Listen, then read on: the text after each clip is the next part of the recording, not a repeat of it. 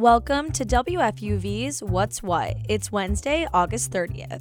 What's What is a daily podcast that explores current events, culture, news, and hot topic issues in the New York tri-state area. And includes features and interviews exclusively from WFUV. I'm Ben Oppenheimer. And I'm Jaya Joyce. And here are today's headlines. Commuters may have faced delays during their morning commute. That's because a water main under Times Square burst Tuesday morning. Streets around Times Square are slowly reopening today as cleanup crews repair the 127-year-old pipe. Experts estimate that almost 2 million gallons leaked out of the water main. It took about 90 minutes for that water to be shut off. The Times Square subway station was also heavily affected by the water main burst. The 1, 2, and 3 lines were temporarily shut down, but there was partial service by late Tuesday morning. The pipe that burst was built in 1896. Experts are saying this is just the latest example of New York City's aging infrastructure. If you're planning on traveling down south for the holiday weekend, Hurricane Idalia could put a dent in your plans. The Port Authority of New York and New Jersey is expecting over 2 million travelers to pass through the New York City airports Labor Day weekend.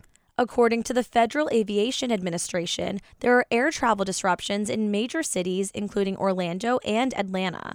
The powerful storm made landfall this morning on Florida's northern Gulf Coast as a Category 3.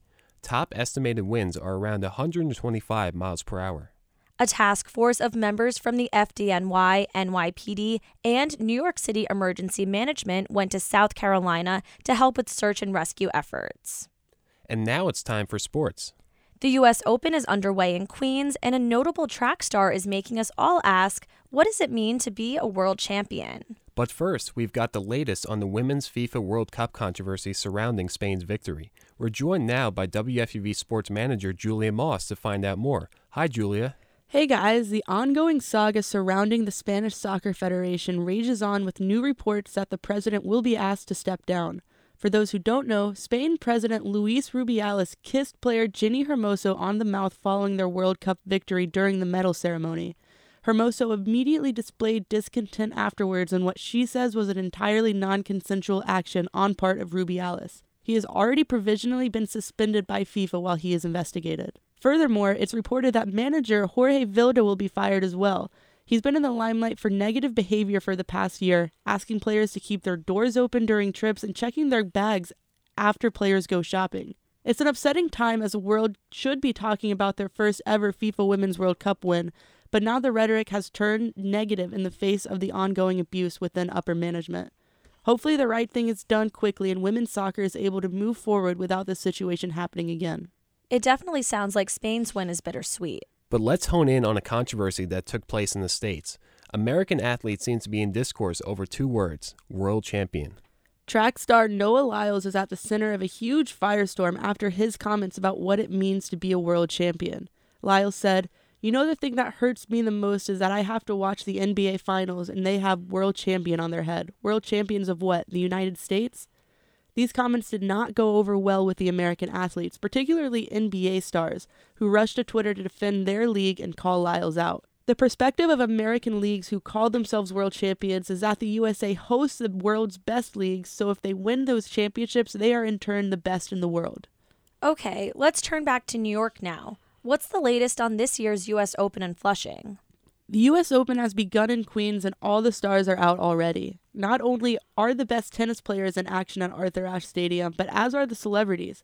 Cameo appearances from former U.S. President Barack Obama and Michelle Obama headline those seen at the tournament, but others include Mike Tyson, Katie Couric, Vera Wang, and many others have also attended the early matches. With the U.S. Open just getting underway, there have yet to be any jaw-dropping upsets, but as the best players continue to progress through the tournament, fans are definitely in store for some incredible matches. We'll definitely be tuning in these next couple of weeks. Julia Moss is a sports manager at WFUV. Julia, thanks for taking the time. Thanks for having me. If you catch yourself gazing at the sky, you might want to pay close attention to it tonight. That's because there will be the second full moon this month, which is pretty rare.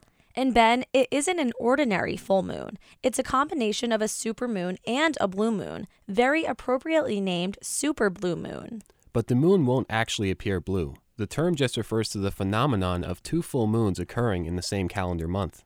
And a supermoon is when a full moon occurs when the moon is closer to the Earth in its orbit. It results in a slightly larger and brighter appearance. According to NASA, a super blue moon occurs usually once a decade.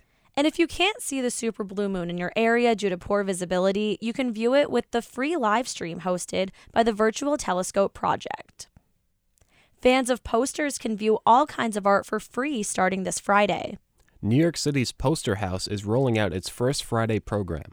They'll dedicate the first Friday of every month to offering unique opportunities for visitors.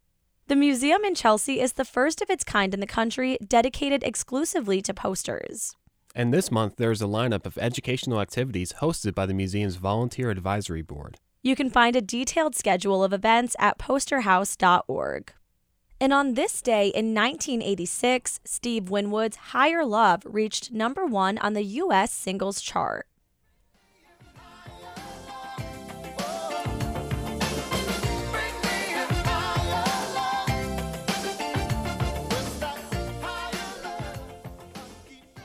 The English singer's hit song also reached number 13 in the UK.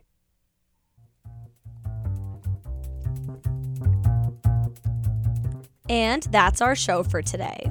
But check back with us tomorrow around 3 o'clock for more news, music, culture, and sports. And as always, you can find more from us at WFUVnews.org and wherever you get your podcasts.